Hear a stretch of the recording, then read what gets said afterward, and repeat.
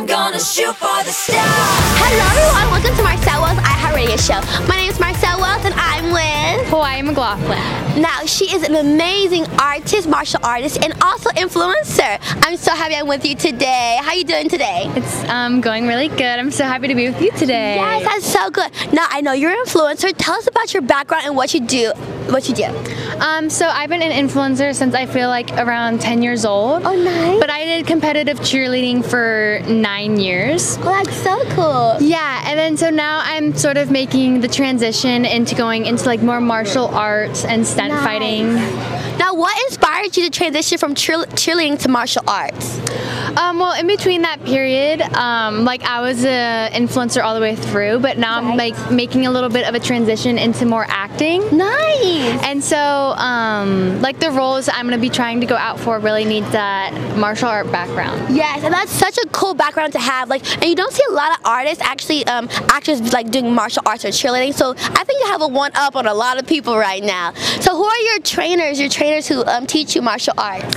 So currently I'm training at House of Champions. Nice. So with Sensei Mark, and then I'm also working with Phil Tan and Louis Tan, who was in Mortal Kombat. Nice.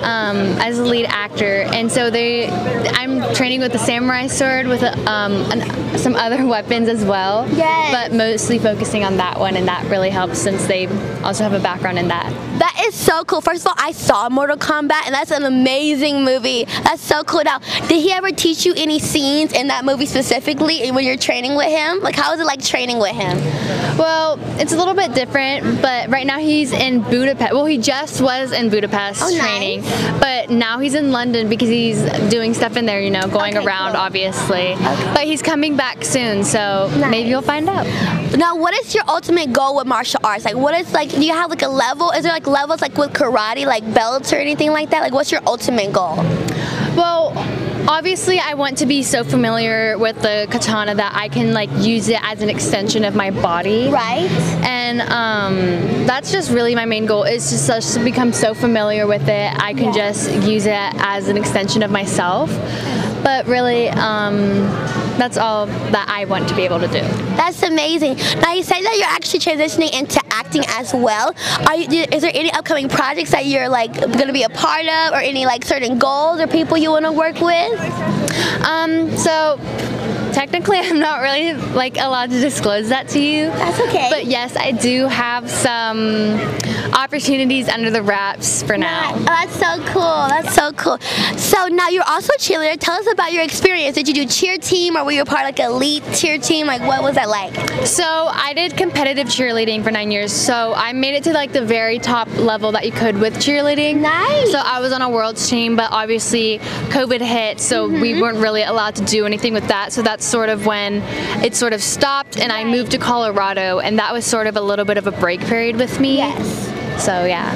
Now, you're originally from Florida, but you lived in Colorado. What was the transitioning from moving to Florida, Colorado, to now like LA? You know what I mean? Yeah. So I started influencing in Florida, and that's when I first started coming out to California. Yes. And then when I moved when I was about 14 to Colorado, I still came out here all the time. I mean, I wasn't posting as much. I took a little bit of a break because, I mean, Colorado. Yeah. But I came out here all the time, and I still try to stay active in the influencer world. And then obviously now I'm here, and I'm taking a bigger step to make influencer, but also into acting as well. What is the most difficult challenges to becoming an influencer and moving out here? Well, obviously LA is known for its influencers, and it's like big influencer population. Yeah. So it's definitely different. You have a lot more people around you because obviously in Colorado there's not as many. I know one girl in Colorado who's an influencer, but here obviously there's like endless, like there's unlimited. So I have like all of my influencer friends are here, and I get to collab with them, and I get to hang out with them, so it's definitely more fun being around them. Do you have any advice for upcoming influencers like yourself?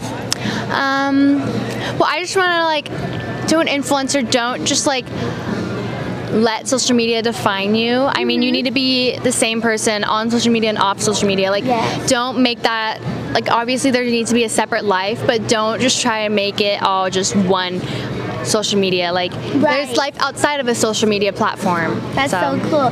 Do you have any other hidden like talents besides just like martial arts? Like, you have any other hidden talents? I can walk on my hands for really long. Oh, that's cool. I can barely, like, when I tell you I have no upper body strength, I have no upper body strength at all. So that's pretty cool. That's fun. Do you have anything you would like to say to our viewers, like any upcoming things or like whatever you would like to say to them? Thank you for watching, and I hope you guys have a great day. Yes. Also, tell them all your social media. Oh, so my Instagram is just Hawaii_MCL. Okay. We'll see you guys later. Thank you so much for tuning in. Bye! Subscribe to Marcel's iHeartRadio show for more info on your favorite influencers, celebrities, and what's happening now. And watch the Marcel TV channel on VTV. Streaming now on Apple TV, Fire TV, Roku, and Android TV. To connect, DM at Marcel Wells.